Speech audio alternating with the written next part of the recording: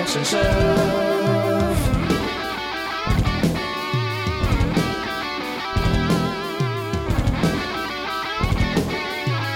The Action Shelf.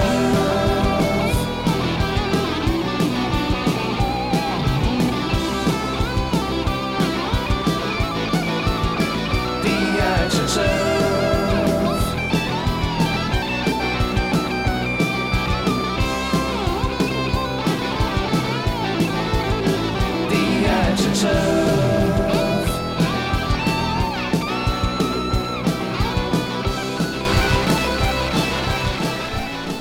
Welcome to The Action Shelf, the podcast that celebrates the glory of B-action movies. I'm John Campbell. I'm Michael Listman. Oh, Listman, Damme Valentines comes to a close this week. It's been an entire month of Jean-Claude Van Damme features. Yeah, I'm going to be sad to see him go. It is tough. We love JCVD on this show. It's why we picked him as our Valentine this year. We've had a month of Van Damme and a month of guests, and that continues this week with another one of our favorites joining us. Elisabeth Allie is back with us. Hello! Thank you so much for including me in this Van Damme love fest. Mm-hmm. Yeah, I've been looking forward to it. I've been asking all of our guests about their fandom for Jean-Claude Van Damme coming into this. Were you a JCVD fan before this? You know, it's so funny. I didn't think of myself as like an action movie fan, until in the last 10 years or so. But I grew up in a small town that had a 2-screen theater, and I ended up seeing a lot. And I remember Universal Soldier, I remember Hard Target. It was such a big deal when it came out because John Woo was doing it. Yeah. And like Arnold Schwarzenegger was in Red Sonja was probably like my first crush, Sure.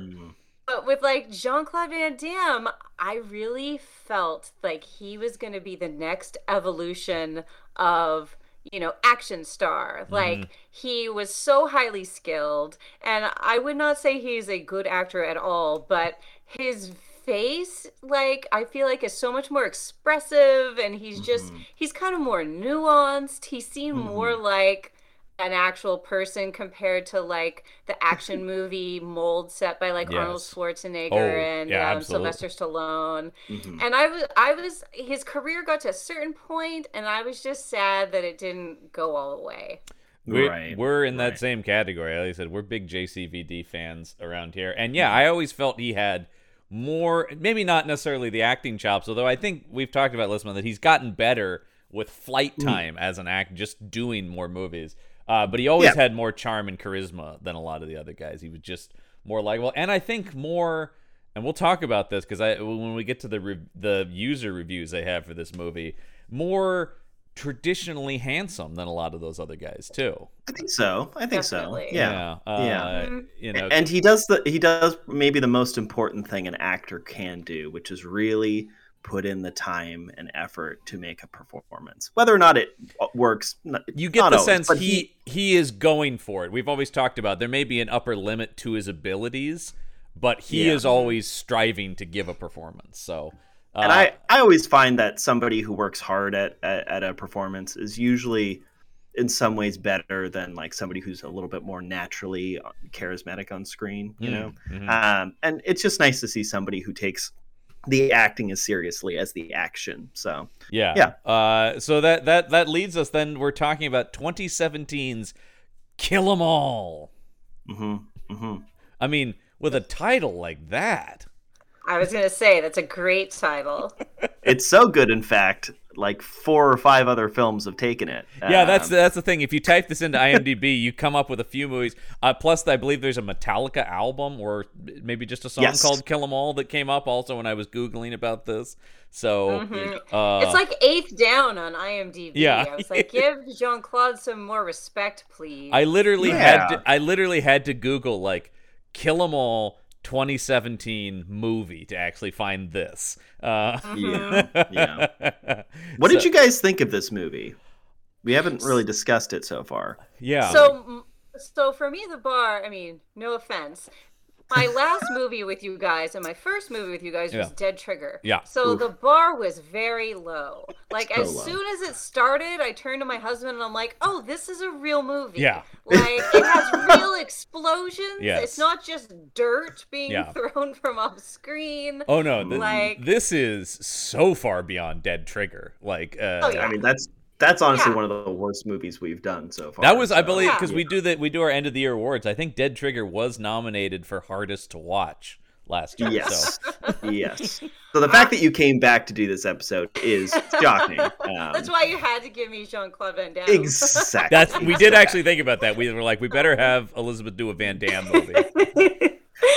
But like overall, I give it like a solid like a C. It's kind of yeah. like a walk-in pace movie because of the flashback. It kind of felt like it was kind of structured to give JCVD kind of a break, you know, like maybe he was sore from the past movie, so it was a lot of him kind of walking around and glaring, and the voiceover doing a lot of the work. Oh, Yeah. I mean, really, Autumn Reeser is the one who's carrying this movie, and that was why we landed on this for you, because we did talk about how Autumn Reeser was the lone highlight, really, of Dead Trigger, and here all the heavy lifting is on her in this movie, really. Yeah. Yeah, she is amazing. I'm just thrilled that like a Hallmark princess has this side hustle as a legit like action movie star playing medical professionals. Yeah, and in so this we in think. this one though, she gets fight scenes and actually gets to like do shit. She gets to be an action hero in this, which I was very excited, just being a fan of her acting, going like, yeah, this is cool. This is a lot more than she got to do in Dead Trigger. Yeah, I honestly don't remember that she was in it. Maybe just because we've seen so many of these. It's true. movies, We do one of these a week, so a lot of these movies yeah. get buried to Lisman and I. But Yeah. totally. yeah. But I thought, once again, and also you have some other good actors in this movie. There's some like super legit actors in this. I movie. mean, this is the crazy. first time. I can't believe this is the first time we've done a movie with him. But the great Peter Stormare in this movie. Yes. I love. Not Yeah. super well. I don't know if he's super well cast in this movie, but like he is very good. He's always great. I mean, he's just a guy who I'm always delighted to see, and you talk about a guy who just always brings it, even if he's you do kind of go like, the second they introduce him as an FBI agent, I'm like, oh, well, I don't know about that. But and in classic fashion, he's a foreign American federal agent. You know, it's. I mean, you just have Both to. of them are. Yes, Both yeah. are the that's two right. main That's right. We agents, also 'cause have Maria Conchita Alonso. from Cuba, I believe. Yeah. Who's also a great actor too. I mean, she goes way yeah. back. And I saw some because I have to for the show read through a bunch of the IMDb reviews for these movies. I saw some rather shitty people talking about her looks, and I'm going, I think she looks great. Absolutely. See anything? She's a beautiful woman. Yeah. She's a fantastic actress. Yeah, I don't People know. just are crappy. Also back, Listman, we talked about him last week, and he was in Assassination Games. Jean-Claude's son, Chris Van Damme, back Yes, in he this I was one. is. psyched. Yeah. I was psyched to see him. Yeah. Anytime we get to see a Damme v. Damme fight scene, you know, I'm always excited. I mean, we've talked about this is a guy who's in a bunch. He's in like 15 of his dad's movies. Yeah. And Bianca Van Damme also is not in this, but often is involved, if not as an actor, as a producer. So that's one of the things we like about Jean-Claude is it's a family affair when he makes a picture. You know. I can't imagine anything more wholesome than like just making a movie with your kids. You Yeah. know, like we're gonna make a movie together. We're like that sounds really, really nice. And he's very he's sweet. trained them all in martial arts as well. So I just course. love the idea of the family doing, kickboxing together and stuff. The fight scene was legit. Mm-hmm. Yeah. You know, like was I was really so, I good. mean, I don't know why I was surprised, but, and also I looked into him and Chris Van Damme is someone who he had with like a fitness, model or a fitness professional. So he's like taller. He's like Jean-Claude Van Damme, like supersized. He's taller, and Yeah, the high kicks and things. I was like, good for you. Two perfect humans mixed their genes and made this even better human. No, this movie is listen, I think this might be my favorite of the four we watched. I think interesting. this one. I think the biggest problem this movie has is the Usual Suspect structure that I think Yes. does. I know what they're trying to do, and I think they pay it off. Like by the end of the movie, I went, okay, I understand why you did this. But I think you're right, Elizabeth, when you're talking about the idea of the walking pace, is it breaks up the intensity of sequences as well when you're going back through stuff. But just the hospital stuff, that section of the movie, I thought was a pretty good JCVD action movie. Interesting. Yeah. I think I liked Enemies Closer a little bit better. I think it was a worse film overall. Yeah. But it was more fun. I think it was more fun. I think the pacing really ruined this for me because I was just there's a good 30 minutes of this movie where I'm just like my eyes are glazed over and I'm just kind of bored. Which is interesting because I think this has objectively the most action and fighting of any of the four we've done. I know, yeah, it's crazy. It is. Yeah, Yeah. Go ahead, Elizabeth. I mean, it's only 90 minutes, but when I was watching it, I was like, I feel like if they had cut 30 minutes out, it would have been a much more exciting movie. But yeah, that is the problem with they want to be a mind-bending thriller that's going to twist and turn, but then they also want to be what JCVD fans for, because when you rent this or whatever from the Red Box, the cover is JCVD with a gun and fire, and I love that they've included the only other person on the poster is the female assassin in her stripper disguise, of course, because they know the audience that is going to be drawn to this movie. So true. Divorced dads everywhere are just gotta see this movie. The aforementioned, as we always talk about, the target audience for all the movies we do on the show are divorced dads. So that makes so much sense. Yeah. Mm-hmm. We've amended it because we don't want to insult all dads who are divorced. So we're also amending it to problematic divorced dads. Sure. Yes. So yeah, let's kill them all. The other thing I want to talk about is who directed this movie. This is a first-time director, Peter Malota or Malota. This is the only thing he's directed. Is that right? This is the first thing he's directed. Yeah, he's currently working on another movie right now called The Hunted Man. Okay, but he is a longtime veteran of stunt coordination and fight choreography. And a close friend and collaborator of Jean-Claude Van Damme's, having worked on a number of his movies, including some of his favorites, the aforementioned Universal Soldier he did stunts for. One of my favorites, Double Impact, he did stunts as well for that. Oh gosh. And he did the fight choreography, I believe, for Van Damme's directorial debut, The Quest. Oh God, we still got to watch that. We've promised to do that as one of our premium episodes, because that's where we expand more into the bigger budget studio movies. That's where we would get to. We'll get to a lot of the actually good Van Damme movies. Your Hard Targets, Universal Soldiers over there. But yeah, The Quest is a wild movie that the Van Damme wrote and directed. That's the only time he's done that. This is why I respect Jean-Claude Van Damme so much more than Bruce Willis these days, because you feel like Bruce Willis shows up for like a day or two tops, gets his $1 million and leaves. Yep. Whereas Jean-Claude Van Damme, he's like lifting people that he's worked with up, his kids. He's like, who do I want to hang out with? Like it's more the Adam Sandler approach where he's like, I just want to go on vacation with my friends and make a movie. Like he's bringing people into it and maintaining relationships. And as I've talked about, Van Damme has been doing a lot of movies in France that are much better than the stuff he does in America. Van Damme is, number one, a better actor in a language he's more comfortable in. And I think also doing more interesting movies over in France. They tend to be a little bit more dramatic, and have some action, but they're a little bit more like darker crime movies and stuff like that. Now, we never do anything in foreign language on the show simply because since we mock these movies so much, it's kind of a thing where it's like we don't want to do anything where there's a language barrier to it. So that's always our.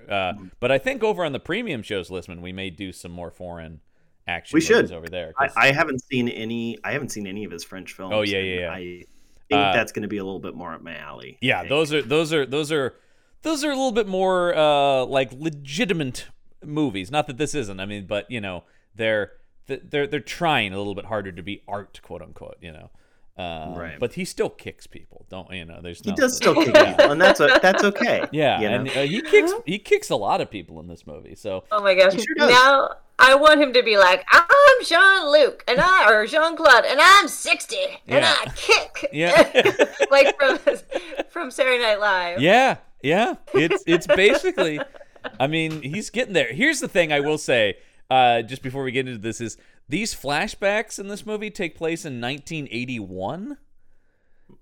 When they cut back to him as a kid, and he's what, 10? And I looked, in reality, he would have been 21 years old in 1981. Yeah, it's like Yeah. Did you notice his mom looks so much like Elizabeth Olsen? I was so like, much. is this Wanda? So I was much. like, whoa. Yes, I had the exact. I thought, whoa, she looks exactly like her. I had to look up on IMDb just to make sure. Yeah, It's this would have been a major come down for Elizabeth Olsen if she had been in this movie. But sure would. Yeah, she's smack in the middle of the Marvel Cinematic Universe. And then it's like, but I'll go do a couple flashback scenes in a Van Damme straight to video joint. The other thing I thought was this Dr. Todd. When he showed up, I went, oh my God, it's a Dr. Oz cameo. That's what I thought too. Yeah. Oh, For a man. split second, because we have precedent for that. We watched a movie a while back that had Dr. Drew in it. What? Yeah. That guy. Yeah. Just like shitty reality doctors. Yeah, I know. It was so Yeah. weird. And he was basically playing himself. He was a hitman's therapist who was like, you got to go on Prozac. All right, Listman, right off the bat here, this took me back of some flashbacks to a movie we watched a little while ago called Killing Season, which was also heavily about the Bosnian War. Yeah, just as much references to genocide, which I do love to see in these shitty movies. I love when they tackle really heavy, serious topics like genocide. Because they do it with such grace. Oh, yeah, usually. Yeah. Nuance. Well, nuance, exactly. This movie is treating it way less seriously than Killing Season, which was really trying to be a movie contemplating war, and but it was also incredibly stupid at the same time. This one is like but I find it interesting that these movies need a war backdrop, but we're so far removed from Vietnam. Like in the 80s, every movie was about Vietnam. They were always Vietnam veterans wrestling with Vietnam, right? We talked about that. Even like Lethal Weapon, they're both Vietnam vets, and that you're like, oh, I didn't remember this movie had Vietnam sections to it. But here it's so interesting now when you see writers making more modern movies, and they're like, well, what was the conflict like 30 years ago? Yeah. Bosnia? And it doesn't quite land the same way because the Vietnam War had the draft. It's such a huge part of that. And Bosnia, and not that history. Vietnam isn't complicated, but Bosnia is so complicated, and we don't really. Like, you and I had to go on the Wikipedia for it a lot on that last movie we did about it, because you're going like, oh yeah, the specifics of it are kind of hazy. The U.S. involvement in it too is also kind of nebulous, and certainly not as intense anywhere close to like a Vietnam. So the idea that it is the, open wound of the war at the center of these action movies is always kind of like, it's more like, I remember that when I was a kid. I remember that happening in the background. Did you on feel TV. Did you feel like this movie was trying to teach its audience about it? Because there's a section where Storm Air was just like, by the way, this is what happened. You get that. This you is also the get conflict. like 3 long paragraphs at the start of the movie. That's true. Telling That's us true. about it with like, in 1990 whatever, in this, and you're going like, it's running down the timeline, and it is trying to just early force some history down your throat to give you any context for what anybody's talking about. Ultimately, it does not matter. It's such a simple revenge.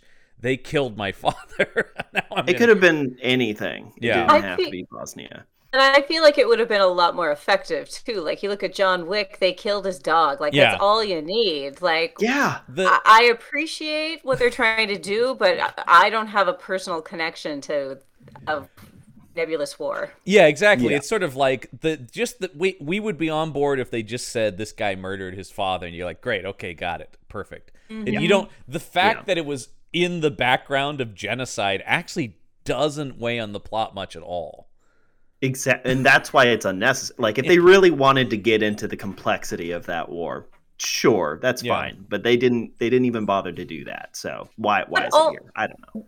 Why did it take him almost 40 years to do this? Why are they recruiting a 55-year-old man to their gang? Like, what is this? I love that so much when you see that when he acts, because they're going like he infiltrated to get close to him, and you're like, oh, this was like a couple years ago he did this. What was he doing in between? He was training. He was training for 35 years. I know, it was like, I did think like, because like the other guys in the group are like Van Damme's son and stuff, and they're like, yes, this middle-aged guy will be perfect on our team. Well, and that brings us to the moment that we were alluding to before the show, where they do the shirtless scene, and all of a sudden he takes his shirt off and you don't see his head anymore, and it's this tanned, rippling thing that I just started laughing because I was like, this is so clearly like a chest double. Yeah. And then I was like, why would they do that? And I Googled Jean-Claude Van Damme shirtless, you know, and he's not shy. It's definitely. Oh, no. I don't think it was him that was like, no, I can't do this. And he looks great. Like he doesn't look like he did 30 years ago, but he looks like a man who's in incredibly good shape. Absolutely, we've talked about this on the show. Like the guy looks amazing. He looks like an older guy, but and in fact, one of the things we talked about extensively when we did Pound of Flesh with our pal Brendan was he needs to stop coloring the hair. Like, if we talked about the dyeing of the hair actually makes him look older. We thought he'd be better off having the silver hair and being a badass. I mean, the old man action movie is all the rage these days, right? He should lean into that. We need him. Even in 2017, it was. Oh yeah, this is like Taken. Really, it was like we had Taken, and that kind of kicked off. Oh, everybody's got to make their old man action movie now, because then we saw the return of Stallone and Schwarzenegger and stuff like that. Is like, I'm old Rambo now, and stuff like that. Yeah, it feels like every action hero is making movies now about like Michael Caine made a great one, Harry Brown, that I love, where he's like, I'm old, but I still kick ass, and you're like, yeah, fuck him up, 70-year-old Michael Caine. So yeah, I don't know. It's so interesting to me that there's some level of vanity in him where he's like, no, and even this movie that objectively lies about his age through flashbacks. It might not be him too. Well, we have talked about that. It may be a producer's thing where it's like, I don't know. Maybe they were really branding someone. So they needed to get, they didn't have the money to do the special effects. So they're actually branding someone, and they needed someone who'd be willing to do it. Oh, yeah. Because it's the mark of the assassin or whatever.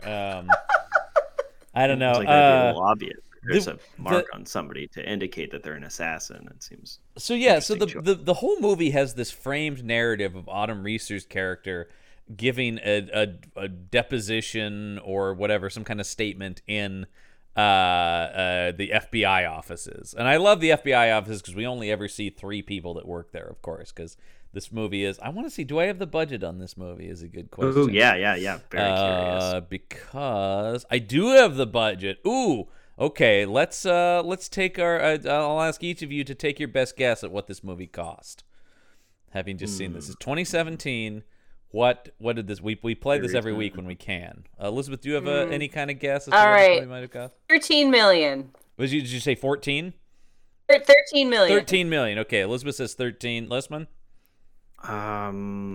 Gosh, I'm gonna say around 10 million seems about. Wow, you guys. I mean, once again, I think you're gonna be more impressed by this movie. $4 million this movie cost. Yeah. Wasn't Dead Trigger like $20 million or something crazy? It was something absurd. Yeah, I think that what was like, yeah, this movie does.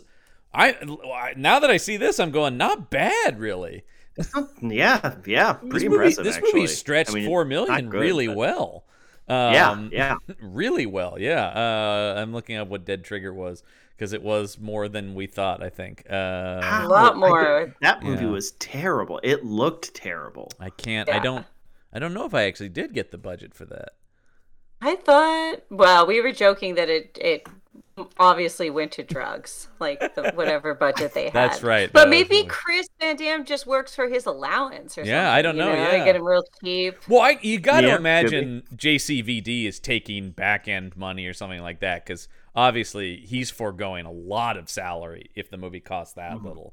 Yeah. And Mhm. and they're selling the movie all on him, so I'm sure he's well compensated in some capacity. Because we always talk about this. While these movies have an audience, they have a certain they must make money because they keep making them. So I don't know. Right. I don't quite know what the the business strategy of this is. I think it's all about DVD sales and digital rental. I mean, well, not even DVD sales now. Now I sound like an old man. DVD sales. It's all iTunes downloads and stuff, right? That's kind of how these movies and Redbox. Sure. So we have this framed narrative. Like I said, though, I think we do only see Peter Stormare, Maria Conchita Alonso, and that one tech guy who's watching the screens. I think those are the only There FBI. was There's there a was woman. one person who brought a There's a file woman multiple times. who brings that a was file her in, other job. and she stood out to me because she's got this big mop of curly hair, and she is Yeah. like, "Oh wow, okay." I mean, I guess they want like she's a secretary or something like that. But yeah, she does come in to go, "Here's that file you wanted." She does it multiple times. But that sparseness, it reminds me, did they ever say, they kept being like, this hospital is almost abandoned, only the ER is open. Did they Yeah. ever say why? I mean, they kept No. saying it to tell us why there was nobody No. there. It's I mean, you know what? I'll say this though. I do appreciate that in this movie because often these movies just have abandoned hospitals for no reason. So I will say at least the movie lazily, but still, like I will say, Lisman, this is, while I think it's got structural issues because I think the flashback stuff gets in the way of some of the pacing. It's one of the more solid plot screenplays we've seen. Like, it actually does come together in a kind of satisfying way. It pulls off twists where other movies have never been able to do that. So I'll give them that. The only fault I can really find with it is that I felt like the twist at the end was a bit telegraphed. Oh, you know sure. what I mean? Oh, sure. I don't know at what point in the movie you guys were like, well, clearly she's in on it. It has to be. Well, and also like, I was thinking about Usual Suspects. right, exactly. Yeah. And it just copies that quite a bit. I was just wondering how they were going to do it. I Yeah. thought they were going to do it that it turns out that she and the assassin lady were actually swapped, which meant we would get a flashback of Autumn Reeser doing the whole dancing killing thing. Yeah. So I thought maybe that was what it was going to be, but they simplified it in a way that made more sense, except for the very last wig. Yes. Boy, the wigs are so expensive. They're so expensive. That It made no Halloween sense. store wig No. that she puts on at the end of that thing. Oh my god. Well, she pulls off her real hair, Yeah. which is apparently a wig, to have a very, very cheap fake wig suddenly pop out perfectly formed. No, After, yeah. I had the I'm like, she's wearing two wigs? Yeah.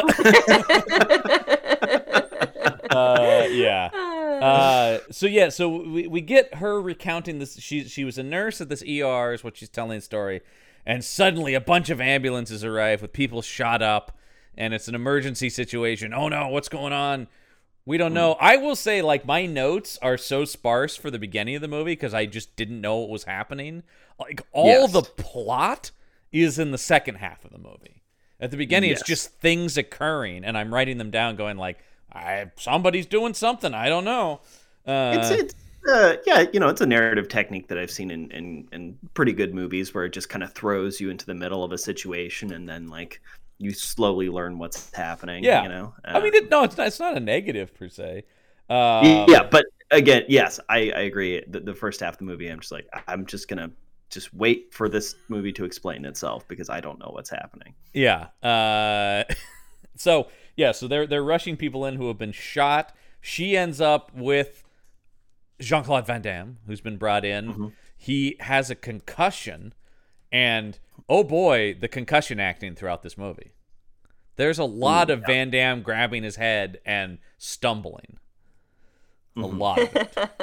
The direction is your head hurts. Remember, your head is hurting right now. He must have had at least one concussion, at least one in his life. So maybe that with his own personal method acting. I mean, his years of competitive kickboxing. I'm sure he's got his bell rung a number of times. I do. This does.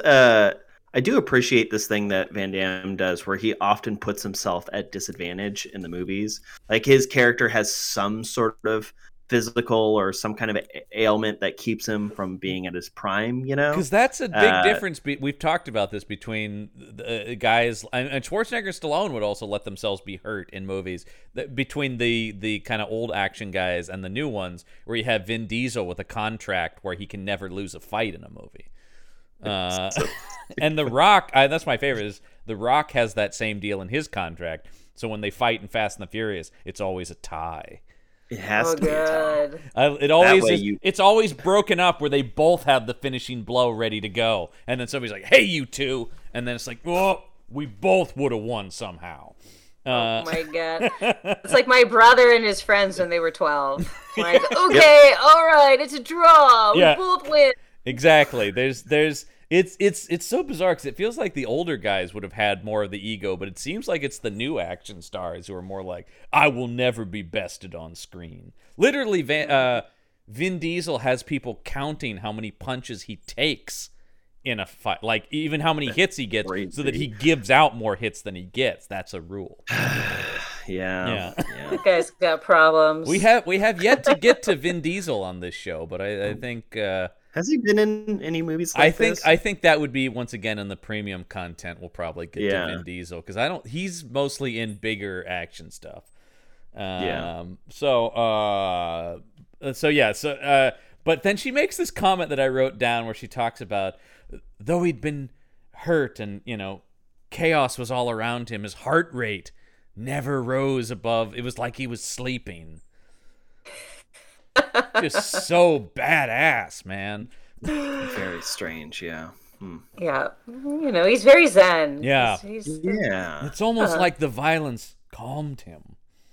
That's why it took him so long to get revenge on his father's killer. He's really lucky old age didn't do it for him. Yeah. He just moves very, I will wait slow. until I'm 55 years old, and then I shall avenge my father. So Peter Stormare is he's so antagonistic towards Autumn Reeser in this section, which I guess makes more sense when you realize he's behind that is what I did not expect, is other than I always expect Peter Stormare to be crooked, but on some level, but the fact that he's actually the boss of everything at the end, I guess. I don't quite. My husband didn't think that was the case. He was like, isn't it just a coincidence? He's like, no, that doesn't make any sense. And we kind of walked through it, and I was like, well, I mean, it is a coincidence. Maybe he wore those glasses on purpose, and that's why she could see. I feel like the idea that you and your husband were discussing the plot details of this movie. No, wait, but this to that. If he was in charge of everything, wouldn't he... So Peter Stormare is responsible for Jean-Claude Van Damme and Autumn Reeser kill, like... At least he's at least in charge of Autumn Reeser, because he's texting her at the end. And he says, he says, like, you did excellent work. Don't get caught next time. We got a lucky break with the glasses thing, is what he says. But I don't like to rely on luck, is what his texts at the end say. So it's not just a revenge film. They're working for somebody. Yeah, because then he goes, tell Philippe that he's in the order now. So this movie's trying to do some John Wick shit, I think.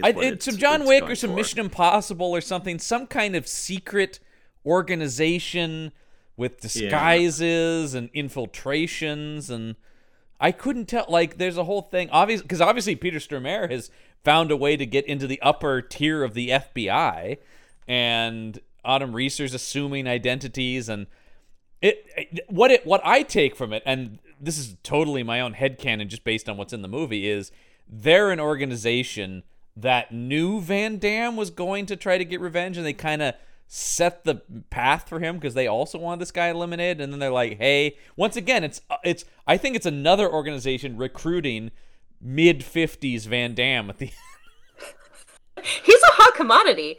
So I guess if I thought about it that way, so they're following Van Damme, who's trying to kill this guy. Mm-hmm. It gets botched. Yeah. So they send her to the hospital to be like the cleanup crew. To, right. Like, she's kind of pushing mission. Things, which does make sense now as even now, because like I think Lisman, you and I both just watched this movie this morning. So I think it's sort of her just kind of clearing the path for him, which does make sense as I think about it now. She's kind of knocking people down so that he can get a straight path at killing this guy. And then at the end, they're like, and also, you're one of us now, I guess. Were they considering sequel? Like, the ending felt like, which actually, to be fair, I would watch more Adventures of Jean-Claude Van Damme and Autumn Reeser as agents or assassins or whatever they are. That's pretty good. Yeah, if they made another one and dropped the Usual Suspects framing, I'd be. Actually, based on this, I kind of want to see Autumn Reeser take center stage in one of these things and just have her be the star of one of these. She's been great in a couple of these, but I don't think she's done one where she's the main. She's in some ghost movie that's coming out this year with Danny Trejo, Lisman. Another Action Shell favorite. Is Danny Trejo the ghost? God, I hope so. I don't know. No, it doesn't look like it based on the poster, but okay. Yeah, I don't know. She's got a shotgun on the cover though, so I think that could count as a movie we could watch then. All right. Okay. That's I'm definitely gonna watch this. Yeah. The legend What's it called? The Legend of Yorlona. Or Yorona of La Llorona. The Llorona. Yeah, it's that, and it's Danny Trejo and Autumn Reeser are the stars of it. That's a general rule in the Action Shelf. If somebody has a gun on the poster, we can watch it on here. If Danny Trejo is in it, we can probably watch it. Yeah, for sure. I do love looking at her IMDb. And just seeing like one of these action or thriller movies sandwiched between 5 Hallmark holiday movies. So she's at a level on Hallmark where she's starring in like a trilogy with 2 other top Hallmark actresses, Lacey Chabert from Party of 5 and Alison Sweeney, where there's like a trilogy of each of them being friends with a magic veil, and I see that here. On each one. The other movie she has coming out this year is called The Wedding Veil, with the aforementioned. It must be Lacey Chabert takes her stage because she's the biggest on the poster, but the other 2 are there. I do know this is the thing. My sister's a big Hallmark fan. And she's been telling me about these things. We're going like, they're building a shared universe over there.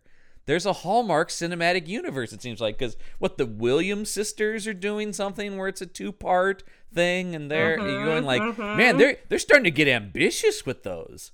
Yeah, but I mean, it's a super successful industry at this point. Like those movies make bank for Hallmark. Now, here's an interesting thing I didn't know until I'm just now looking at IMDb. This movie and Dead Trigger came out the same year. Oh, wow. Yeah. Yeah. So she went from one to the other on these things. And also she was in Clint Eastwood's Sully, but as passenger with baby.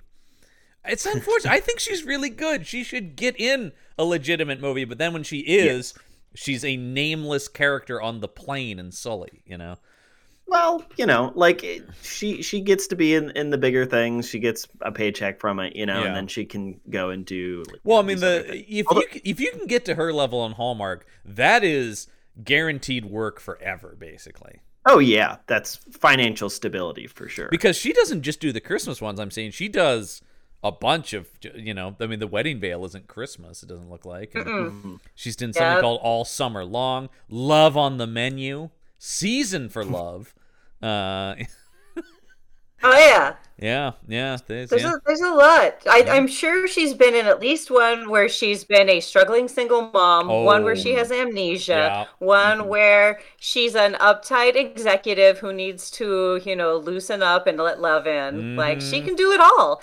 I think we need to get both her and Jean-Claude Van Damme into the MCU somehow. Yes. Like, clearly Jean-Claude should have been Gambit. I'm sorry, the ship has probably sailed. Man, like Hard Target era Man Gambit. Van Damme, though? Oh, he would have been, because Perfect. he is playing Cajun in that movie, too, which is great. Yeah. Oh, I didn't think about that. And he's kind of got Gambit hair in that movie too. Yeah, the mullet. Yeah, he's got a full on like '90s Gambit look. Oh my god, I never thought about that. You were right on. Yeah. Ideal casting for sure. Autumn Reeser gets our first one-liner of the movie when Maria Conchita Alonso. Autumn Reeser's getting upset with Peter Stormare's questioning, and Maria Conchita Alonso says he's just being thorough, and she says, "Yeah, a thorough asshole."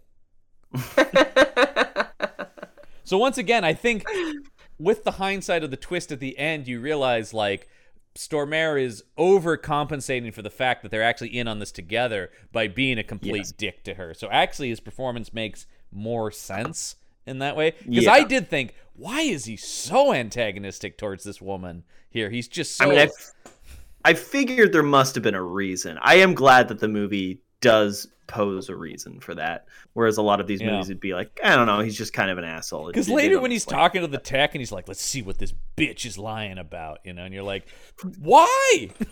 And you're like, oh. The tech is like, no, she's being honest. I don't know what to tell you, but like she is. But then you're like, oh, okay, got it, because he actually does like her, and they work together, and so he's laying it on a bit thick, actually, as like an undercover agent. He's really going at I'm going to be a complete monster in these scenes. So then they go, well, yeah, then these guys show up, and then we get the dossier on the mercenary brothers. So all of the backstory work for all of the henchmen, was that necessary? Did that really pay off? No, because I remembered almost none of it, and I still don't know any of their names. I was writing down their names as I was introducing them, but then as it kept introducing people, I'm like, there's no way. Here's the rundown of them. You have Radovan, who is probably the main... I mean, the other thing, listen, this movie doesn't really have a central villain like some of the other movies. They're sort of just a conglomerate of... Because, like... Yeah, he wants to get revenge on the Serbian leader, but that guy isn't really a character. Not really in the movie, yeah. Yeah, so you have Radovan, you have Dusan, who is Chris Van Damme. You have Almira, who's the she's easy to remember because she's the woman. The two I remember, Klaus, Zoran, and Ivan, I think, or Ivan. I think they call him Ivan. Or Ivan. Oh, Ivan. Yeah. And he I also remembered because he's the big, burly, broad-shouldered guy. And I did think, like, because they always talk about he could never beat Ivan in a fight. And you're going like, no, I feel like Ivan is the one he could, because that guy has no skills beyond just being a bruiser. Like when because we get to see each of them perform an assassination, and his was just pummeling a man who was already tied up and then shooting him. You're like, I don't think that's the guy Van Damme was having trouble fighting. Like, no, that guy has no skill. Basically, as long as you don't let him grab you, he's gonna, because they're, which I thought that also line was weird because they obviously are setting up that Radovan is the one that he's going to get the big final fight with, which he does, and that is that's the best fight probably, that or the Dusan, the Chris Van Damme fight. Yes. Those are the two fights that stood out to me.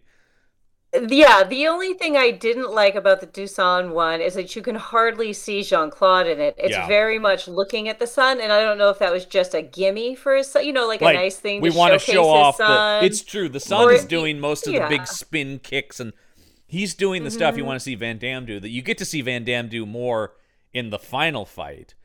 But I wonder if they were just saving him for that. Well, I mean, I think there is a thing, and we have noticed this, right, Lisman, that like, I think he is older, and it is sort of like you're going to get one or two big fights out of him.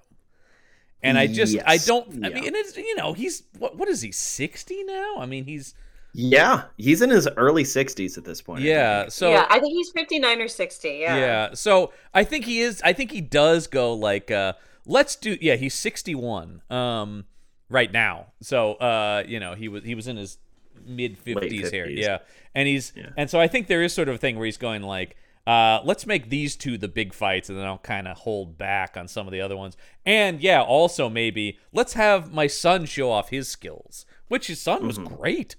I mean, he is just as good as the father on screen there in terms of the fighting. He doesn't really get a lot of acting. Like, he doesn't really get a lot of lines. He basically played the same random henchman part in last week's movie as well, Enemies Closer. He looks like he's thinking really hard about what he's got to do next. You know, like he doesn't have the facial charisma and connection with the audience that Jean-Claude does. Right, yeah. And I think that we thought the same thing in Assassination Games, which he was also in. Listen, I'm just looking at this. We got to do this movie, Welcome to the Jungle, which is a Van Damme comedy, an action comedy. It's Van Damme, and then it's all comedians with him.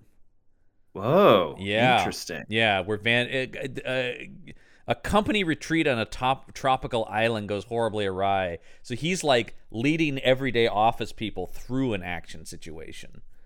We got to do that movie at some point. Yeah, that sounds really good. And also, I think what's interesting is the main co-star in that is Adam Brody, also from the OC, where Autumn Reeser started.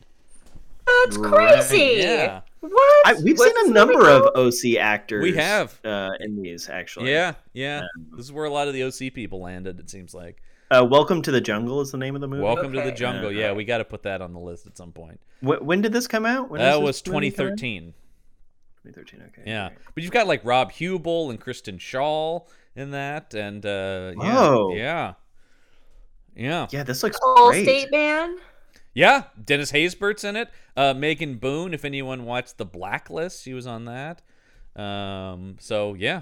God, this looks. Yeah, we should definitely watch this. Jean-Claude Van Damme has pretty good comedic timing, actually. We've both talked about how much we love Jean-Claude Van Johnson on Amazon, which was hilarious. So good. So good. Yeah.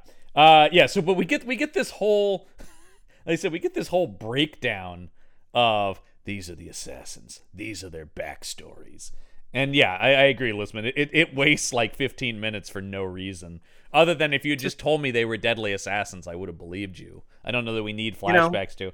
It does get. This movie manages to avoid sleaze. There's no nudity in the movie. But it does come close with this lap dance stripper murder.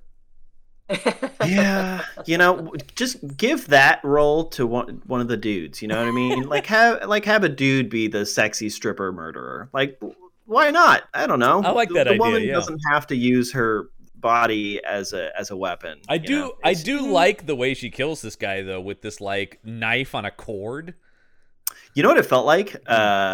This character felt a lot like the GoldenEye character. Xenia Onatopp. Yeah. I said that. Yes. Yeah. Because especially Danson's character. Yeah. Especially later when she's breaking a guy's neck with her legs and stuff. Yep. I am not going to even begin to try to pronounce this actress's name. And also, she has done very little as an. Oh, she was a Playboy Playmate of the Month in Croatia. I did not know there was Playboy Croatia, but apparently there probably was. I would assume I know. It's in most countries. Yeah. It seems like something that would be. I guess so. So anyway, yeah, and she did this in a movie called Cat Run. But she just finished filming something called Bloodlands. Oh, that sounds like a future episode. Yeah, it does. Yeah, well, listen, it's described as a horror action version of The Good, the Bad, and the Ugly, so I think we have to watch it. Oh, no. John, what? No. That's going to be terrible. Didn't you wish Good, the Bad, and the Ugly had zombies in it? Yeah, we'll watch them back to back, to really get the, all of the nuance. And so I think this is the first hint of maybe Autumn Reeser's more, because they're like, well, with all these top-tier assassins in your hospital, how did you manage to survive? And I liked that because I assumed it was going to be lots of shots of Jean-Claude like saving her life, like being there, 'Cause- being like some sort of boyfriend slash father figure.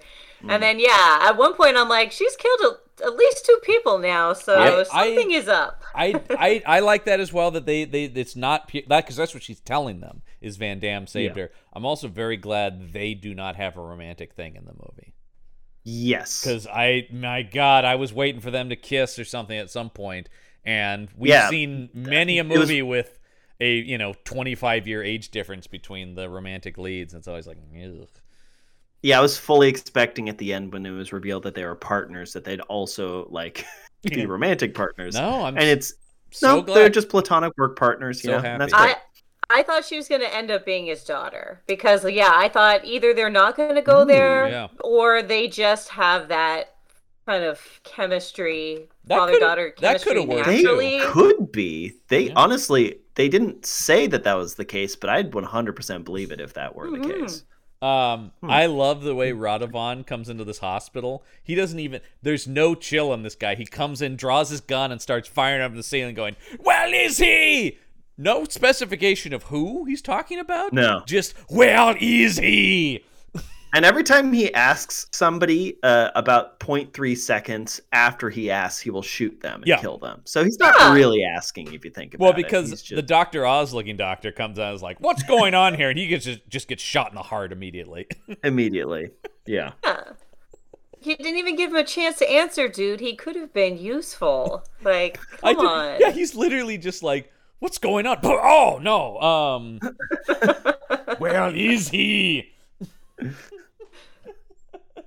So Van Damme, it turns into the shootout with the two of him and Radovan over the front desk in the lobby of the hospital.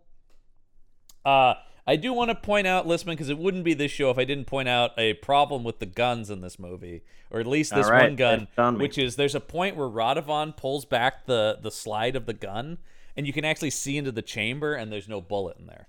But it's acting like he's loading the gun, but it's clearly pulling back to reveal the empty chamber. Oh, I thought he was checking if he had any bullets in his gun. Well, then if that's the case, it still doesn't work, because then he immediately shoots the gun after, and you can see there's no bullets. Yeah. Either way, whatever he's doing with the slide there, that gun has no bullets in it.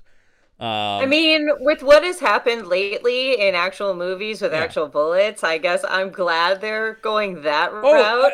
That's fine. I have no issue with them not putting a bullet in there. I have issue with the camera choice to show a close-up of this empty gun. No. I mean, Lisman, we've talked about that. We're all aboard the digital firearms and bullets training in movies, because this just it's never worth anyone getting killed to make one of these dumb movies. Nope. So, no. And the CG has gotten good enough to where it's tell. harder and harder to notice whether or not it's and I mean, look, even in the low level of stuff we've made, we've had realistic enough looking plastic guns and stuff like that are totally indistinguishable on film. So it can be done. But it is like, but also then don't indicate that there's no bullets in these guns.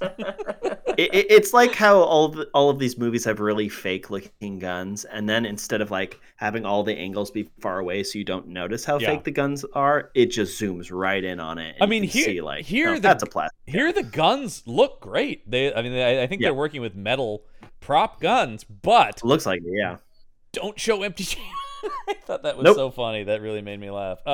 So yeah, they get into this the shootout, which is a great action shelf shootout, Listman, because they're so close to each other, firing so many rounds, and they never hit each other at all.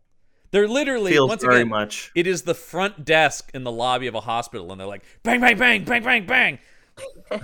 Nothing. It felt very much like a face-off a little bit. Yeah, where it's all about just guns firing, not bullets hitting people. Yeah, exactly. And also, as we've talked about, a sign of a lower budget is they're also not like shooting up columns or anything in the hospital either. Like things aren't exploding around them. I think there's some sparks. There's some sparks going off though. Yeah, there's a couple of bullet holes you see, but it's not like what it would actually be. Yeah, as we always talk about the Matrix being the gold standard of shooting up like a place when they're hitting those cement columns. That movie is a masterpiece of like columns and stuff exploding with cement.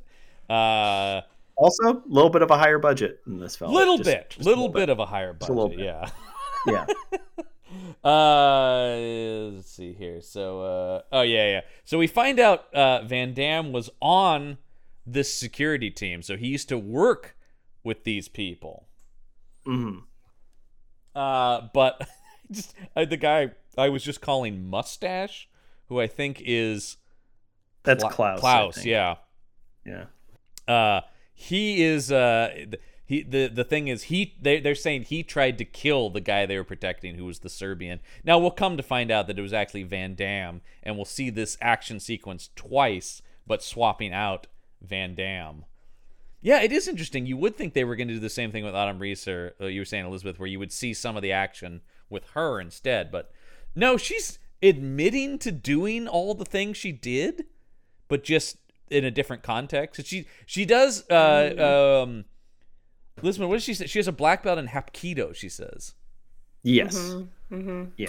I felt like they showed her kills from a different angle when she was relating it. I felt like they were different shots that showed her in a more like aggressive rather than reactive. But... I think that's what they did. Yeah, where because the way they're playing it when we think we're watching the legitimate flashback is she always sort of does it in self-defense and is like, oh my god, I've killed someone, you know. But then I like that they're always questioning. Like Maria Conchita Alonso's like, did you really have to kill that person? She's like, yeah, like they were trying to kill me. I don't know what to tell you. She had the good comebacks there. Like, I guess I could have just asked her to stop. Yeah. Like, what am I supposed to do? So let's see. Tried to kill the thing. We see the fight in the kitchen, which is the thing we see in the flashback twice, but with Van Damme in the different places of defending. And he gets his concussion from getting hit in the head with a frying pan, which in reality probably would give you a concussion, but by action shelf standards, you can just walk right away from that. I think there's a scene in the movie we watched last week where somebody got a like metal can, a metal like a can of vegetables, and they got it thrown at like full force into their face, and they just got up. No, it wasn't thrown. It was like smashed. Was it smashed? Onto his head. Okay, wow, yeah, that's then, yeah. I think that was Orlando Jones, and he was totally fine. Oh yeah. No effect on that at all. Whereas here, Van Damme will suffer the rest of the movie because he took this pan to the head. I do always like that in scenes throughout the whole movie. He's like, oh no, when he's with Autumn Reese, then somebody comes to fight, and he's totally fine. That is true. Yeah. But the adrenaline makes him forget about the concussion. I don't think that's how that works. I mean, the adrenaline can help for sure. But he's laser focused and back into fighting. Which I did think was very funny. But also to be expected. So then we get Stormare's monologue about Serbian war history. Great, thanks everybody. And there's a lot of stock footage here. A lot of stock footage of like, night vision drone attacks and tanks firing, and like it's just sort of like, war stuff. Yeah. And then this is where we finally get the backstory of Van Damme's character, which his father was a journalist who was helping the rebels against the totalitarian leader or whatever, right? Sure. Like he was right, and we see him, of course, get assassinated in front of young Van Damme. Mm-hmm. Really bloody squib work on this. Yeah. This guy's chest explodes. Which I appreciate. Like, they really sell this. But, of course, it's the classic family member dies in an action movie where it's like an idyllic family scene in the backyard, and all of a sudden, out of nowhere, a bullet just rips through this guy. Although I was curious as to the building that they lived in. Didn't look like a house to me. It almost looked like an embassy because it was so big and kind of industrial looking. It was very strange. Very strange flashback scene. Yeah. It looked like a church. It did, something. Yeah. And there was no, I don't know, was there something cut out about how they were in hiding or something? But they don't seem like they're in hiding at the same time. I don't know. I think the filmmakers are just like, oh, this is a location. I guess we could use that. Yeah. So he's dead. Not Elizabeth Olsen comes out screaming, and she's obviously very distraught. And this at this moment that we then find out that they. Oh, I guess we find that out later. But eventually, they do talk about it. It was from that day that he became a different man. It's like, so they're giving him like a Batman kind of thing here. A little bit, yeah. A little bit Daredevil too. Yeah, a little bit Daredevil. Well, because especially later when he goes and trains for all those years, I mean, which Batman does too, but it feels more Daredevil. All those years. all those decades, 40 years, decades. It's a long time to train. He was perfecting his craft. So then we get the fight with Chris Van Damme's character Dusan, who is, we establish, an expert with blades, because they all have different skills, of course, the assassins, which is great action movie fodder. Oh yeah, but I think that's why they didn't need to do all the flashbacks, because the personality could have been in how they kill and how they fight. Right, exactly. And so he's throwing knives at Van Damme. And yeah, this is mostly a showcase for Chris Van Damme, although I do like Van Damme breaks his neck with one hand. That's a first I think we've seen. It's not a classic, grab him in a chokehold and break their neck. He just grabs him like under his chin and snaps his neck. I don't think that, I mean, we've talked about how neck breaks, even in the way they're normally shown, don't actually make any sense in reality. Nope. This truly is a cartoon. I mean, we saw Van Damme without the shirt, theoretically. So he's just so ripped he can make it happen. He's that strong. This does feel like something Chuck Norris would do, actually, yeah. Yep. Yes, it does. He took piano lessons for 40 years to build up the hand strength to do that. He lifted weights attached to each of his fingers, He tickled people constantly. He forced. I love the idea that he was prepared for any situation. He goes, there may be a situation when I can only use one hand, and I need that to break a man's neck. Yeah, I thought that. I laughed really hard at that. It was great. And then my next note just says, he's really struggling with his head injury, though, because he does that, and he's like, oh, no, because the fight's over, and he's back to the concussion acting. All right, the concussion's kicking back in. Yeah. All right. We get a lot of scenes, and I didn't take a lot of notes on these because it's like we get a lot of scenes though with I almost said Elizabeth Olsen, with Autumn Reeser, where it's like the two of them have taken refuge somewhere, and she's like, "Who are you? What? Where did you learn to do all these skills?" And he gives these vague answers. I only say this because I love the scene where the bad guys are looking for him and they leave. Van Damme and Reeser have left this thing, and they find a half-eaten banana, and it's not a one-liner, but my favorite exchange of dialogue is in this scene where one of the henchmen goes, "He had time to fucking eat," and the Radovan goes, "Son of a bitch."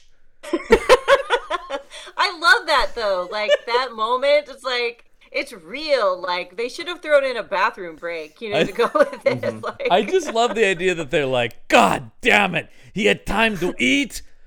No, that bastard! I'm hungry. He didn't even think about us. We haven't eaten anything. Yeah, exactly. I think they're just hungry, And angry. At this point, Autumn Reeser's figured out that he worked with these people, and she goes, "These guys were your friends?" And he's like, "I guess sort of." And then she gets this one-liner: "I hate to break it to you, but your friends hate you." And then he says, I think he says the feeling is mutual. The feeling is that mutual. What he says? Yeah. The feeling is mutual. Yeah. So then, because we keep, once again, you're going like, oh, this is all kind of fun stuff, but then we have to go back to the FBI office. So knock, knock, knock, and this is where we get our secretary woman going, "Here's that file you wanted," because Stormare now has the file on Autumn Reeser's character, Suzanne, which is key. Suzanne with a Z. Very important. Yeah, and he's testing her on stuff in the file. The line that he delivers when he gets it is very fun too. What is he? I didn't write that down. What did he say? He says, "Look what I found under the Christmas tree." What does that mean? I don't know. Is that a Hallmark illusion? I think. Ooh, Whoa, yeah. interesting. I like that idea. Look what I found under the Christmas tree. Even though they, for some reason, really want to establish that it is September. The constant, we haven't talked about the constant date and location, including time, yeah, and the movie only takes place really in 2 locations for the most part in times. So it's so weird that it just keeps going back between the hospital and the FBI building, and you're like, I really thought that was going to pay off in some way. I'm really glad I didn't pay attention to any of the times or anything. No, what it screams of is somebody, a producer or something, was really worried people were not going to be able to follow the timeline of the movie, which is dumb. There's two times. Yeah, 2 times. It's pretty damn simple. Like it's very, very simple. But these divorced dads, they're drinking a lot of Coors Light. They may not know. Yeah, they got other shit on their minds. They can't focus. Hey, thanks for telling me, movie. It's September 15th. Got it. All right, great. Actually, one of the funniest goofs in here, because I don't always read the goofs section of IMDb, but I did enjoy this one. When Suzanne is interviewed by the FBI, it says it is Sunday, August 15th, 2016. In actuality, August 5th, 2016 was a Monday. Oh. They couldn't have looked that up. That was too hard. It doesn't matter, John. It just doesn't matter. Doesn't. They spent all of their research time on the Bosnian Yugoslavian conflict.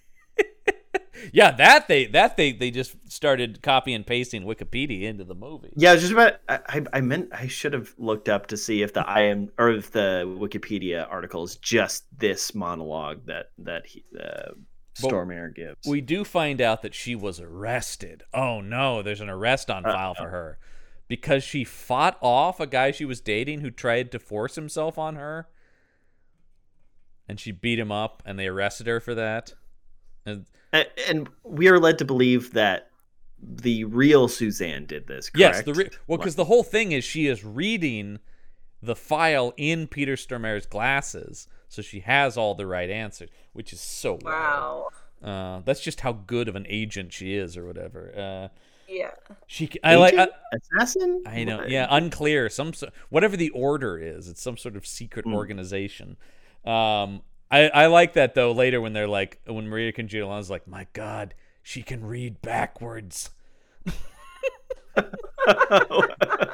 actually don't know if that's more impressive than being able to clearly read things off the reflection in eyeglasses. That's some real skill. Yeah, reading backwards, okay, sure, but geez, yeah, and so. So now and that's where she says she was able to do that because of her black belt in Hapkido. Meanwhile, we cut back to the movie we actually want to watch, which is now Van Damme is fighting Yvonne, the big burly guy, while at the same time Autumn Reeser is fighting the female assassin, whose name was Almira. Yeah. Almira. Almira, and. She gets a one-liner here, the female assassin, where she says, "You hear that? Nothing. No one is coming." Yeah, and then there you go. Yeah, and so they fight. It's not bad. I mean, Autumn Reeser does pretty well. I mean, there's a lot of cuts, obviously, but like she does the choreography decently for somebody who doesn't have a background in martial arts. And she's doing a lot of it. You can see her face in a lot of it. She's another actress who commits, you know? Like that's what struck me so much about Dead Trigger. Like we talked about that. She didn't need to be a quarter as good as that, and she just shows up. Yeah, this one gives her once again much more to play as an actor, and she's similarly good. Dolph was really phoning it in Dead Trigger. Man, we've seen a lot of Dolph movies where he's phoning it in. I think it's become a Weekend at Bernie's sort of situation. Maybe Dolph is dead, They're just kind of I don't know. We watched a movie called Altitude with him and Denise Richards the other week, which was horrible. But terrible. I think he was even more checked out in that than in Dead Trigger. He barely even stands. He spends most of the movie sitting. Physically, he's not even moving. Like, yeah, that may be a Weekend at Bernie's on that one, where he's like, I think so. Yeah. he's just like, I'm gonna take a nap. You guys go ahead and work my arms. So they have the fight. I do like, although I don't know, I couldn't follow where it came from. All of a sudden, Van Damme has like a scalpel or something that he stabs into Yvonne's eye. I thought it was his thumb. Was it his thumb? It seemed like it happened so quick. Maybe it is his thumb. It made it look like he had an instrument of some sort. I thought it was a scalp. Maybe it was a pen. Yeah, I don't. Could have been. But there's no shot. Yeah. What you're missing is the close-up shot of him grabbing it off a table or something.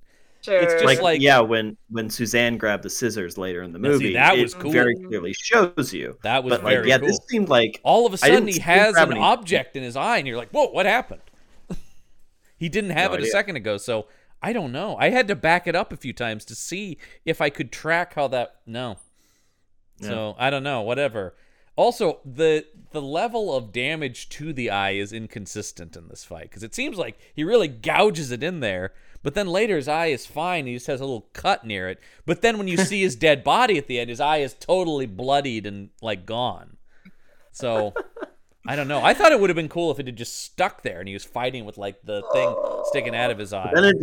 But then that's prosthetics that they. Yeah, I know they don't have the money for that. They can't do that. Yeah, but that would look very cool. Yeah, that would be kind of gnarly and fun. And then Van Damme could do like a spin kick and like drive it even further. There you go. Or like a palm check or something. Exactly. You go. Yeah, I'm on board for all of that. Instead, he just grabs him and breaks his neck. It's another neck. There's a lot of neck breaking in this movie.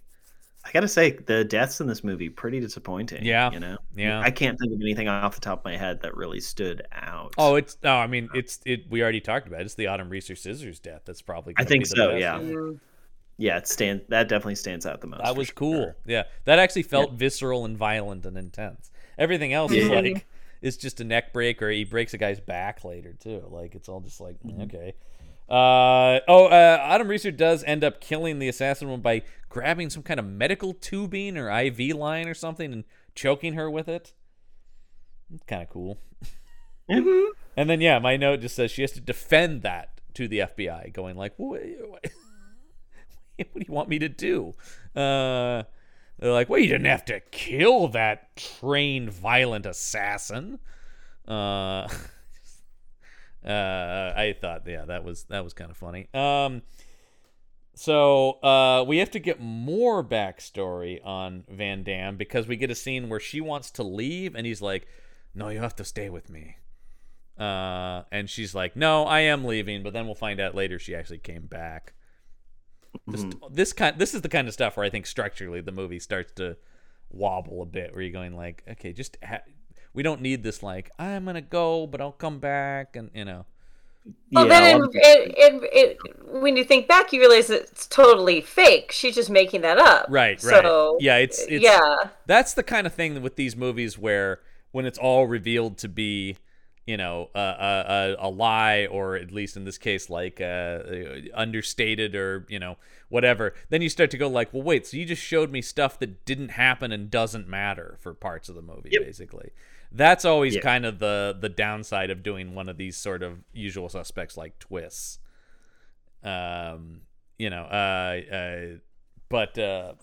So we then find out that his mother was forced to send him away to live with, they just say, a family friend who teaches him how to kill people. Also, the mother kills herself?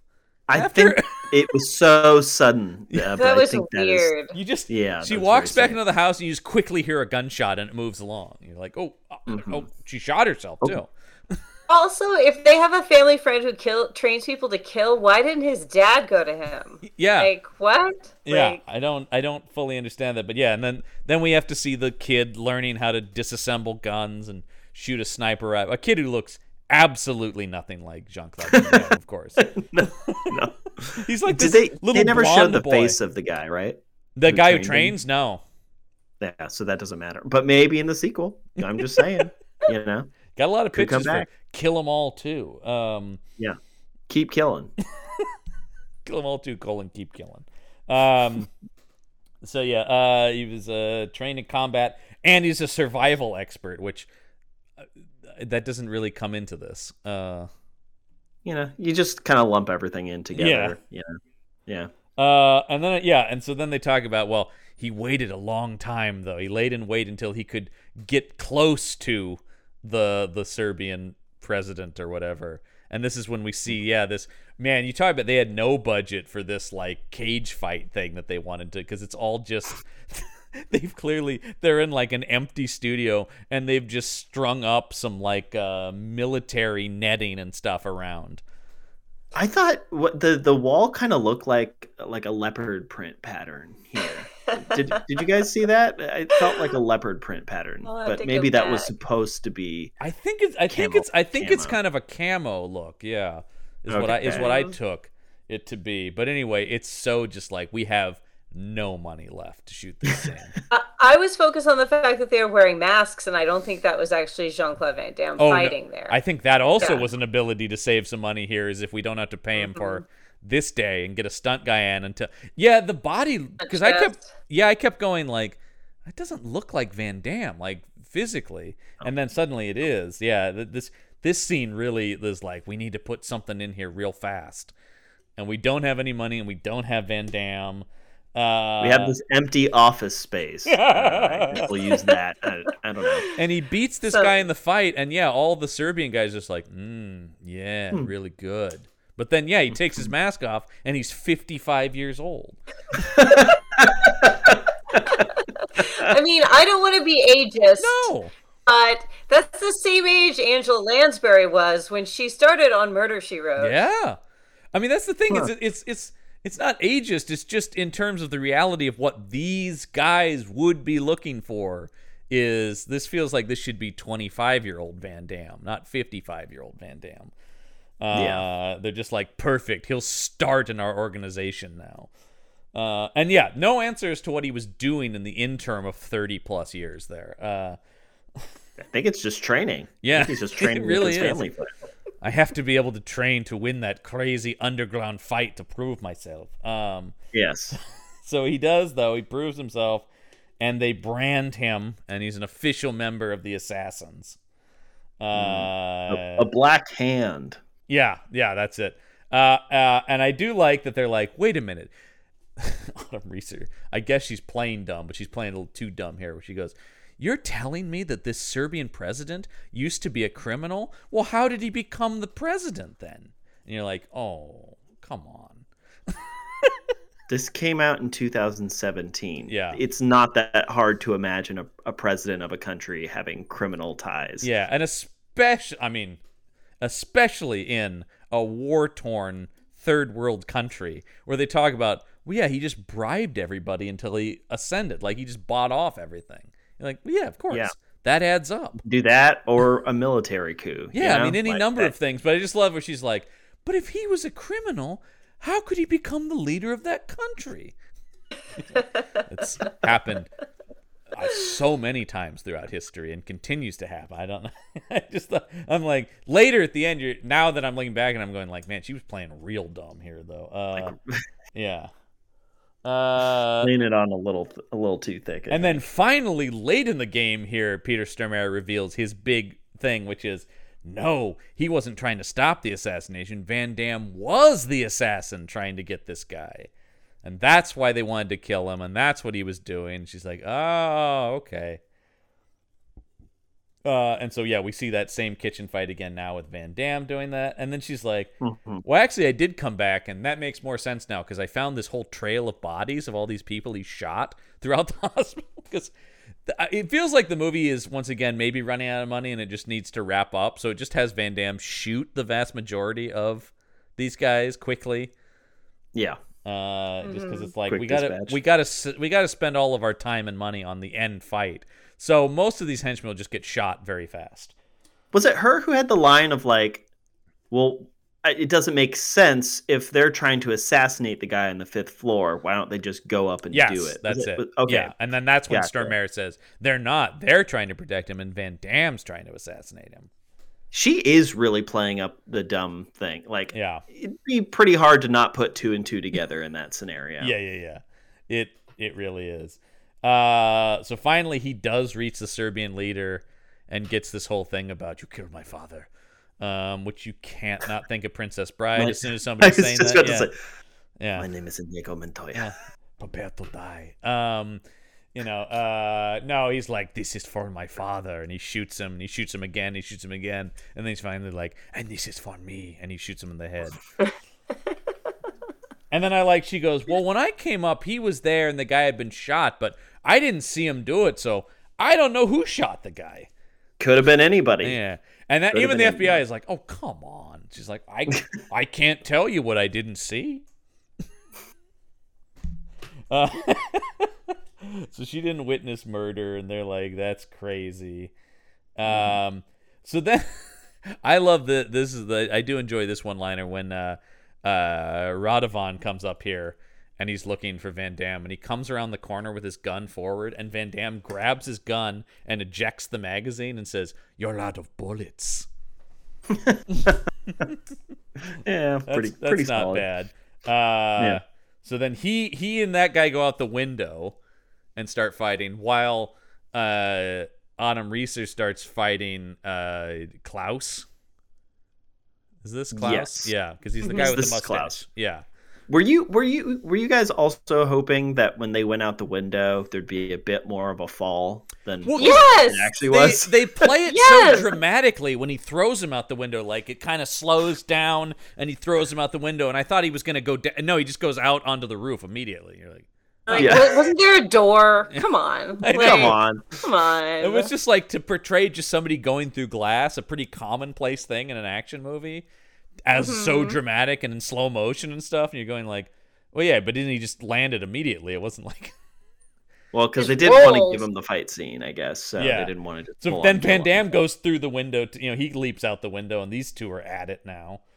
Yeah, and we talked about Adam Reeser ends up grabbing scissors from the nurse's station and just plunging into this guy's throat, which was pretty cool.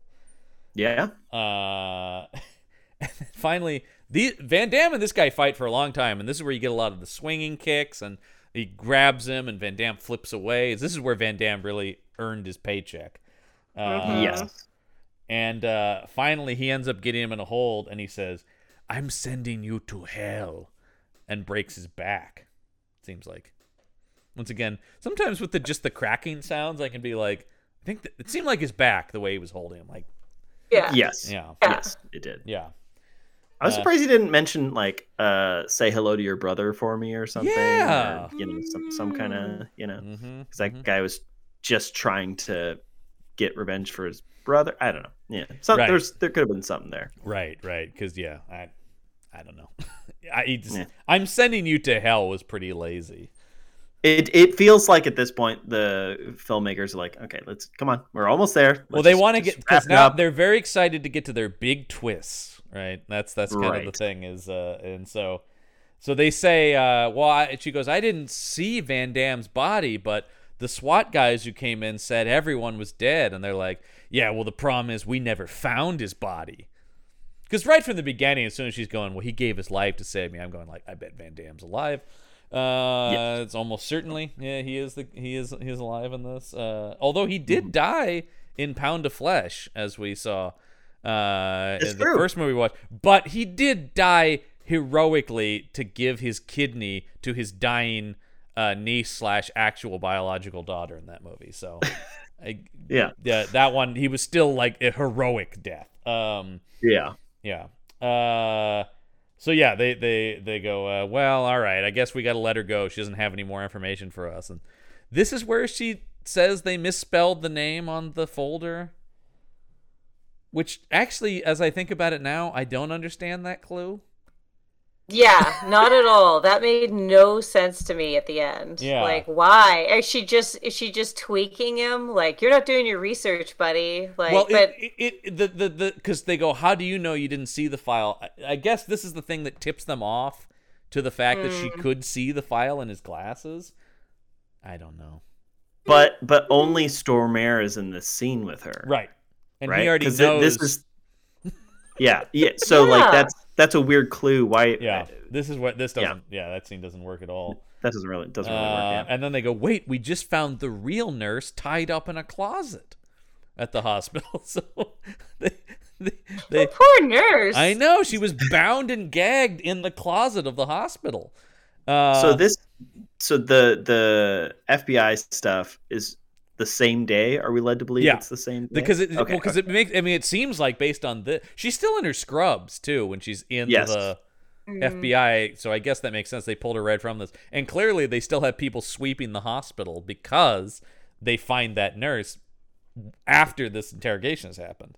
Although that pretty late in the game, if you think about how much time they would have spent getting her to the FBI and stuff like that, and then they hours later they're like, oh yeah, we found this nurse was in that closet for hours, like most of the day.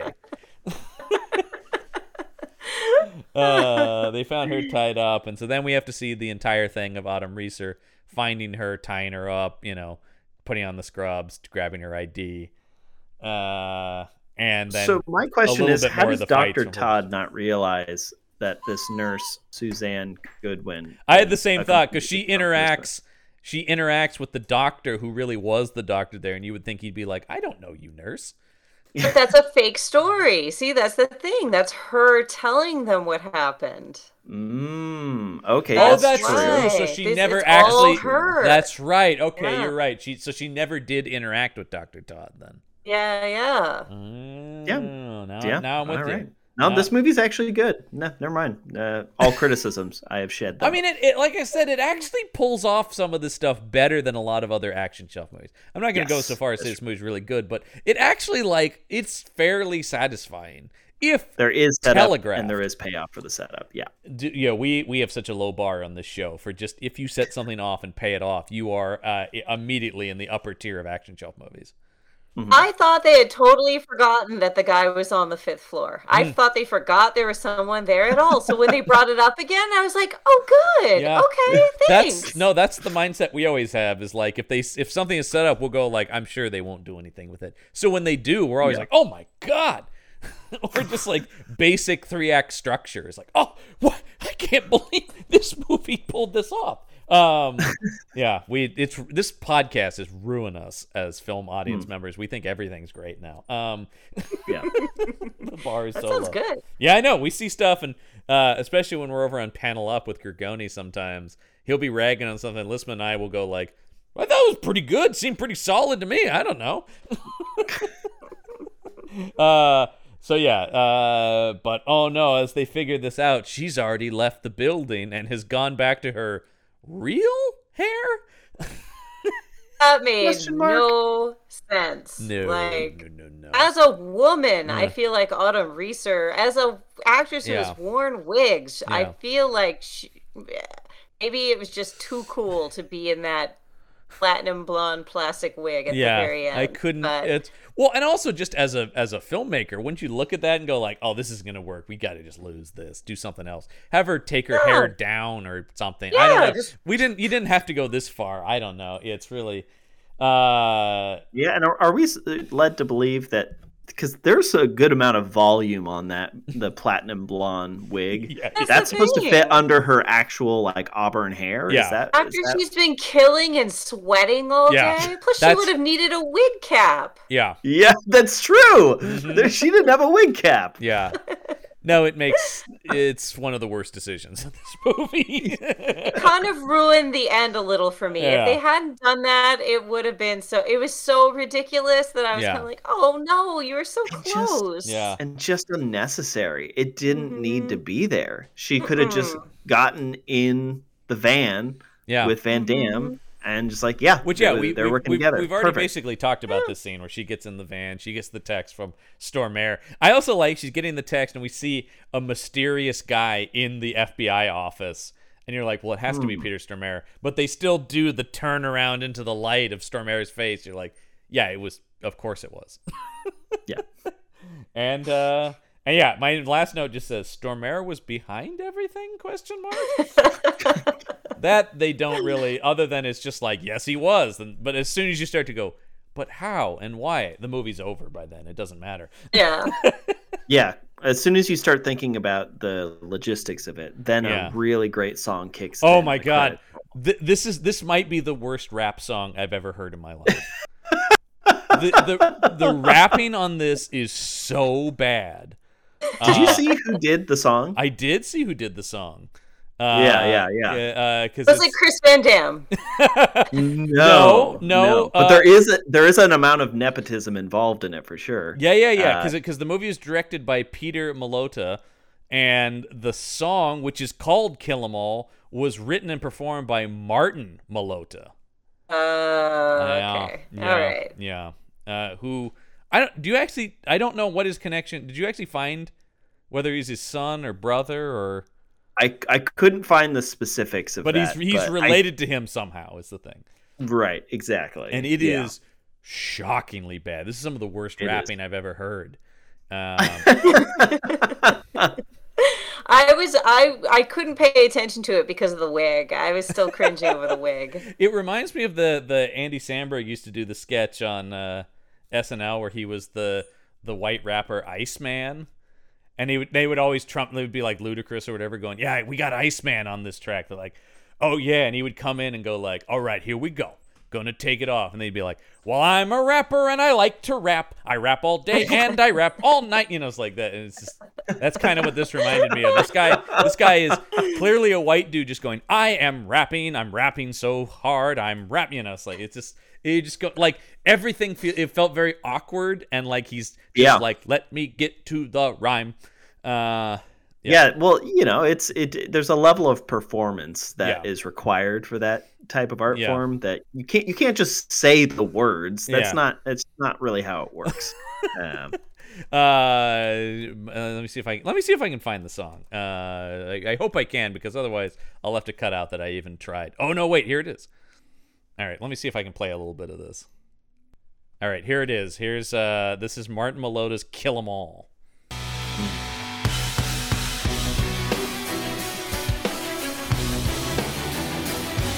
It kind of sounds like just an action score, and you're like, okay, like when the credits started, I'm going, all right, sure. It's just generic. Yeah. Ooh, that Clumsy. guitar.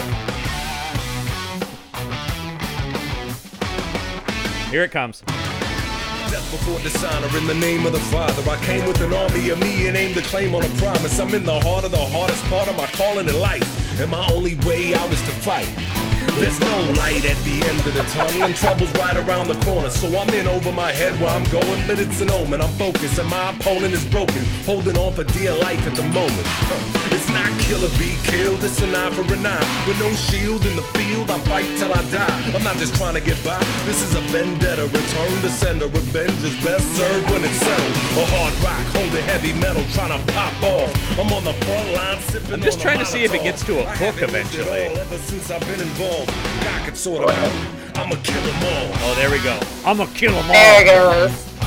So I worked as a waitress in a place that had karaoke for many years, and this guy needed more tequila for sure. I think, exactly. Needed something. Well, He it's needed so He was a like little reserved, I think, in his performance Yeah. here. Yeah. this is an eye for an eye, like that kind of stuff where you're just going, it's so needlessly tough. I'ma kill them all. Terrible. Yeah, as soon as that started up in the credits, I was like, oh dear Lord. By the way, no comments on the YouTube video for that I just pulled up. Comments are on, there just aren't any. Aww. It could be the first. Yeah, 111 Polite. views, and so yeah. So anyway, I don't know. Maybe this episode of the show will get some more traction for that guy's music. So, It should. all right, let's look back here at Kill 'Em All and say, I think we all agree that the only kill really worth calling kill of the movie is that stab to the neck with the scissors. Considering the name, that is a little sad that there's really only one notable one. Yeah, there's Well- lots of killing. Yeah, I guess. did like the Elmira backstory kill as well. I Actually, thought that was good. Yes, her with So- the knife on the cord was cool. Mm-hmm. That's true. That was pretty cool. That one was not bad, but yeah. Well, because once again, especially when it feels like they're kind of running out of money and he's just shooting guys quickly, is kind of where you're going like, well, yeah, he did kill a lot of people, but it's all, we always talk about shooting deaths never win. You would really have to do something crazy with a shooting death for us to because I don't think we've ever given one to that. Nope. I mean, I don't think even that got killed in the movie, but still, we did love the rocket launcher duel in Chuck Norris's Invasion USA when they were firing from the hip rocket launchers was pretty great. I mean, in terms of firearm death. But it's a little different. Yeah, let's pick the one-liner of the movie here. I'll run through them again. Yes. When Autumn Reeser gets upset with Peter Stormare, and Maria Conchita Alonso said he's just being thorough, she responds, "Yeah, a thorough asshole." When she learns that Van Damme used to work with these people, she says, "I hate to break it to you, but your friends hate you." And he says, "The feeling is mutual." When the female assassin is threatening Autumn Reeser, she says, "You hear that? Nothing. No one is coming." When Van Damme grabs the bad guy's gun and ejects the magazine, he says, "You're out of bullets." And then finally, before breaking the bad guy's back, Van Damme does unfortunately say, "I'm sending you to hell." What do we think the best of those is, though? It's not a great lineup in this movie. No. I don't think one-liners were a priority in the script. No. I think your friends hate you is one, just because it's vaguely, I mean, a thorough asshole is funny too, but like your friends hate you and him like rejoining is kind of unexpected and funny. Yeah. For me. I think that's pretty good, Listman. I mean, you're out of bullets is the closest to like a classic action movie one-liner. Yeah, but it didn't really, I don't know. No, and it's just literally what he did. Yeah. He's just narrating what he did. Yeah. And also, I noticed with a lot of Van Damme's, number one, he's got the accent, and the mix on some of them, I had to go back and look at it with subtitles to be like, because it's like, what? Huh? But I didn't quite catch that. Microphone was a little too far away. Yeah, the "I'm sending you to hell," I really had to. He was, because it just sounded like, what did he say? Yeah. I think you're right, Elizabeth. That is the closest thing to like clever bantery kind of stuff is, "I hate to break it to you, but your friends hate you. The feeling is mutual." Yeah. That sounds good to me. Yeah, I think that. So we'll give it to that. Yeah. Well, as you know, Listman, it's always my goal to find the strangest IMDb reviews. But I will say there weren't many IMDb reviews for this, and there weren't that many strange ones. So I turned over to Amazon Prime to look at their reviews. And I have to say, this week I don't have a lot of I didn't find anything that was interesting individually, but I did notice a trend here in the reviews that I'm going to talk about a little bit. Okay. Which is, do you have a lot of reviews? A lot of these reviews, a lot of the 5-star ones, come from women, and a lot of them are things like, "I watched this movie twice, especially if you're a JCVD fan. Oh, Jean-Claude Van Damme. 6 kiss emojis, 6 heart emojis." And then you have things like Jacqueline Miser gives it 5 stars and just her review is titled "Yummy," and then the whole review just says "Yummy, yummy, yummy again." Ew, I mean, Gross. it's not like he was even had any sort of sexy scene or any sexy context. No, and you just have stuff like, here's a review that's just titled "Have a huge crush on JCVD." You know, it's a lot of I think these are all the same person. I think someone has multiple profiles. Yeah, he's a beauty. It's just a lot of stuff like that. So there's a lot of women here just going like, "Oh, Jean-Claude Van Damme," in no way talking about the film itself. Nope. It's just a lot of JCVD thirst reviews. So I think that's very, very interesting. Is what I kind of noticed a trend there, more so than than any actual. Ooh, Lisman, I am looking because Amazon will recommend stuff based on people that you've watched. There is a Western starring Autumn Reeser that we might want to check out. Okay. Yeah, that could be good. I kind of want to find one where she's the star. It seems like this one might be that case. Once again, a lot of her stuff though is stuff I would never watch. Oh, is she in Smokin' Aces 2? Oh, she is. the I straight to forgot video there was a sequel. Smoking Ace. Yeah, we've talked about doing. Are we doing that on this show? We should. Yeah, right? we've talked about doing that because we've never done any of the straight to video sequels to big studio movies. That might be good because then we can do a premium episode about Smoking Aces and do Smoking Aces 2 on the. It has been a while since I've seen that. Oh, movie, that's a so crazy movie. We were in high school when we first watched. Oh it. yeah. And to 17-year-old us, we'd never seen a better movie than Smoking Aces. Yeah. And unfortunately, one of our friends brought his girlfriend, and she did not enjoy that movie, is what I remember. That's fair. That's fair. Did not enjoy it at all. Did not think it was cool that people were exploding into red chunks after being hit with 50 caliber rounds and stuff like that. Wow, I've missed out so far. Oh my god, yeah. We were like I said, 17-year-old us were like, oh yeah. Anyway, of course, Listman, unfortunately, our old buddy Bruce did not see this movie, but I did manage to pull another review of his. We got to check in with our friend Bruce Winning from Amazon Prime Reviews in a segment we call The Winning Opinion. So we were talking about old man action movies, and the king of the old man action movie, of course, is none other than Liam Neeson. And so I pulled Bruce's review of the Liam Neeson revenge thriller Cold Pursuit. I don't know if either of you have seen this. It's one of his better ones, but it doesn't matter if you've seen it, Rick. It's a revenge movie where he's a snowplow driver whose son is murdered by the mob, and he goes on a bloody trail of vengeance. Okay. Yeah, there's your basic plot. But here's I just enjoyed Bruce's review of it. His review is titled "Lots of People Getting Dead, but It Was All Functional." What does that mean? That makes me think of Data in Star Trek: The Next Generation. But it was all functional. It's all perfectly functional. Yeah, it functioned perfectly. I like 16:9, but this was not that. I do like that it is 5.1 surround sound. I like the action and violence. I like the shooting. There is plenty of that for my liking. This is actually the kind of movie that I like. I like the punching and kicking. I like the explosions. But then, as we brought this up before, Listman, I don't like cold weather. Therefore, snow is a turnoff. But still 5 out of 5 stars. Oh. This has come up before, that Bruce's hatred of cold weather makes him not enjoy movies set in the snow. It sours his opinion of movies in cold climates. Interesting. I know. Okay. I just think that's so weird that you would hate cold weather so much that seeing it in a film would damage your enjoyment of the film. Like, Do you guys? Makes you mad. you're plenty warm watching it, Bruce. My guess is that maybe Bruce lives in Florida.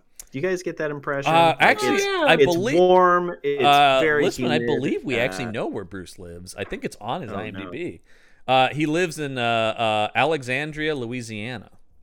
Okay. So Around still climate. muggy southern, that you get a picture. This is one of the most thoroughly filled out IMDb Amazon profiles I've ever seen. Bruce really lets you know a lot about him on there. So anyway, that was his. He still gave it 5 out of 5 stars because there was so much shooting and kicking and punching and explosions that it's the kind of movie he likes. He just needs it known that. Now, I personally love action stuff set in the snow. I think it's a very cool setting for action sequences. Mm-hmm. I always love when James Bond goes skiing or something like that. That's always exciting.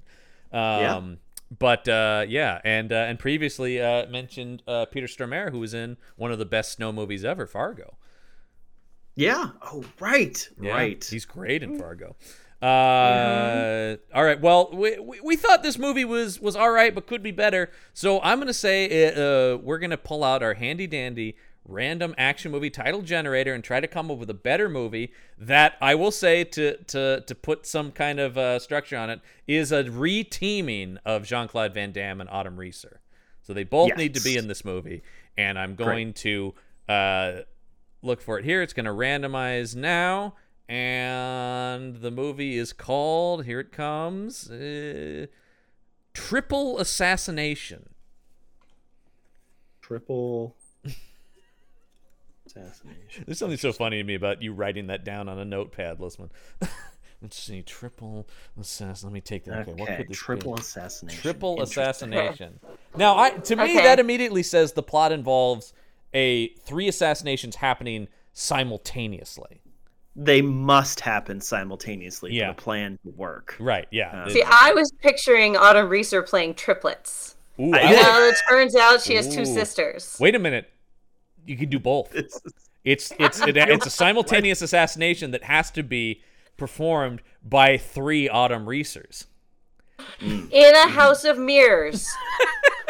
One of them must be in a house of mirrors. Yeah, exactly. Yes. one of them is in a. Yes. Oh, they all have to be in the most elaborate of locations, right?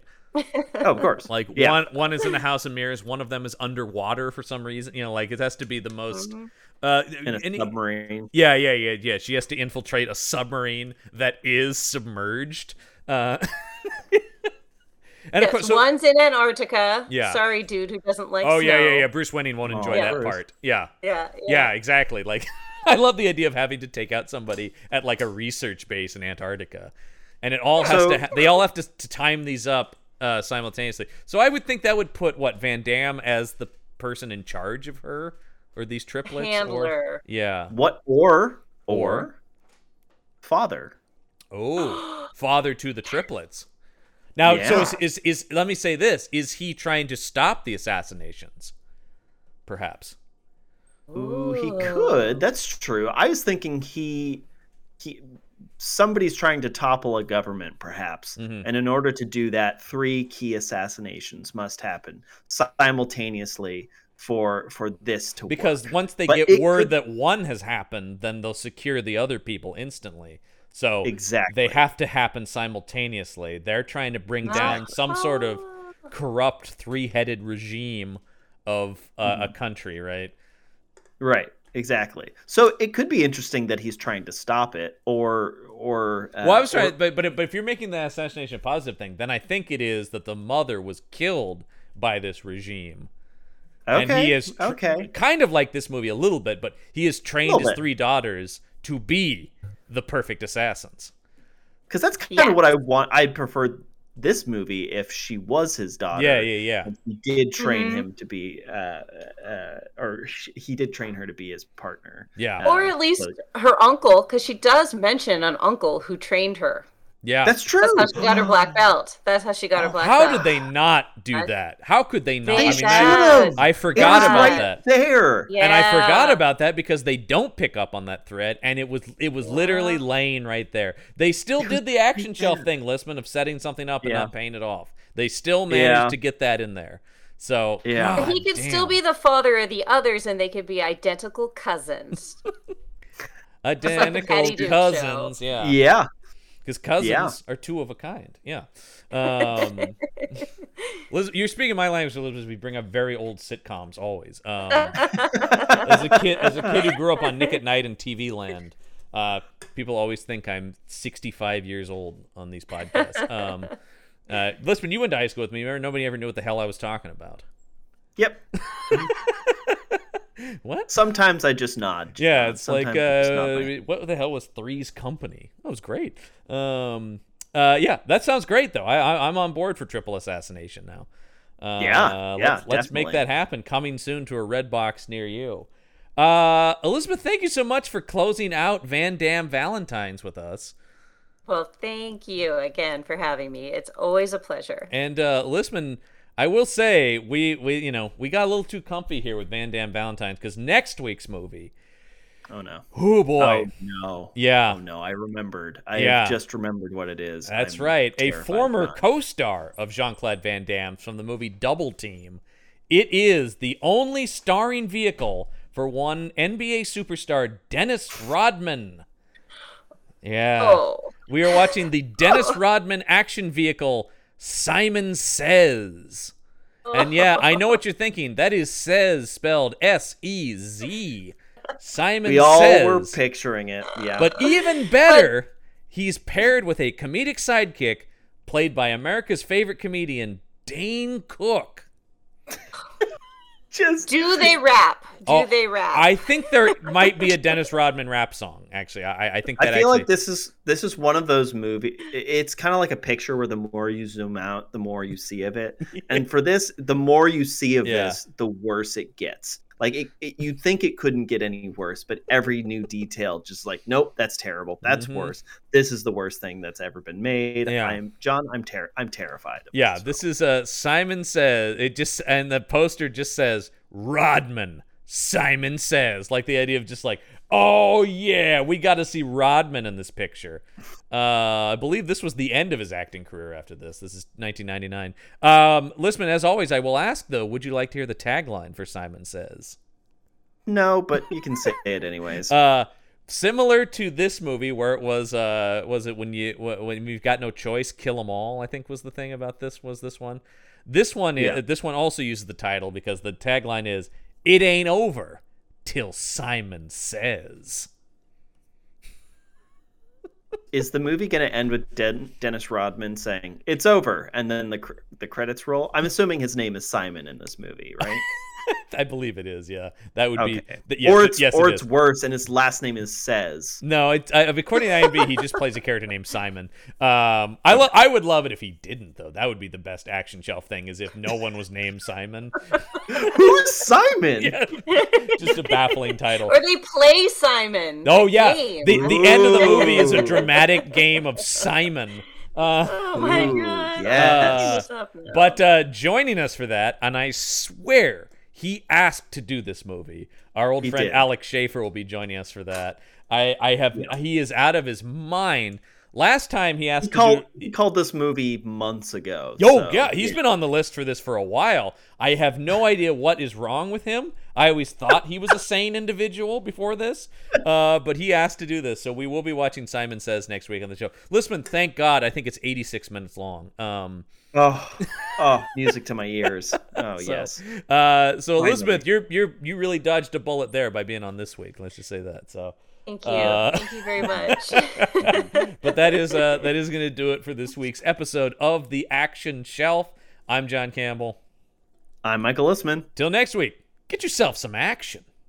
The Action Shelf.